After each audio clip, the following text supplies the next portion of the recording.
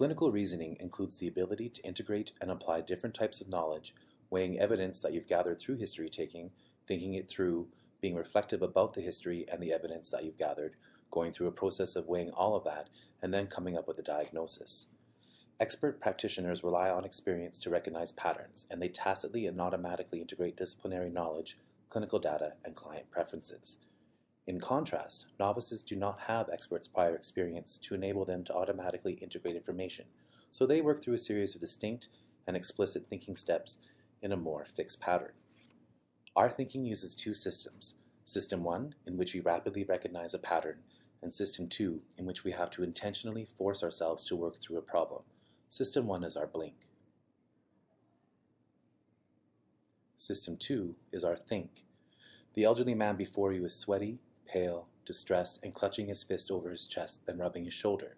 A brief look at the ST segments on his cardiogram confirms the heart attack that you thought at first glance. This is our blink. As Dr. Pat Crosscarry, one of Canada's clinical thinking experts, says, System 1 is fast, frugal, nearly effortless, and often correct. But occasionally it fails, sometimes catastrophically. Predictably, it misses the patient who presents atypically or when the pattern is mistaken for something else. Your students often mistake things for something else. Their pattern recognition is embryonic. It takes a lot of time and a lot of mistakes to develop pattern recognition, especially the clinical elements of a particular pattern are not explained to us. It can be very difficult for learners to understand our pattern recognition, but that's okay, because we all use another type of clinical reasoning when we engage System 2, or think. System 2, in contrast, is engaged when the patient's signs and symptoms are not readily recognized as belonging to a specific illness category or do not follow a particular script. In contrast to our System 1, blink, our System 2, think, is analytical, slow, and resource intensive, but more likely to get the correct diagnosis, especially for learners. It is the analytical process we default to when we don't immediately recognize a presentation or event. Each of our analytical processes will all be different based on our experiences, successes, and failures. We all start to build a differential diagnosis pretty quickly on reviewing a presenting complaint. The analytical process is the rationale behind how we rule in or rule out each of those differential diagnoses in our head.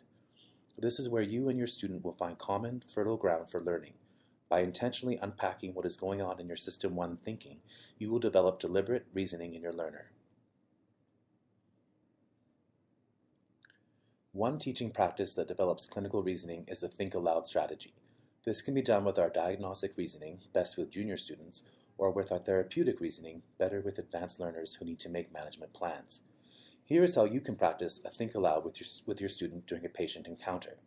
1. Have a learner watch you during a full patient encounter where you are making a diagnosis. 2. Tell them what your hypotheses or diagnoses are as you think of them. What are the key features of each? 3. Unpack your clinical reasoning with your student. 1. Describe what you took as the pertinent positives and negatives. 2. Describe the irrelevant parts of the history. 3. Elaborate on why you chose to include or exclude physical exam maneuvers. And 4. Describe how the patient's context affected your diagnosis. The next step is to have your learner think aloud with you and a patient. Making thinking visible helps provide a scaffold for your learners so that they can articulate their own reasoning and has the added benefit of helping you become more reflective about your own clinical decision making.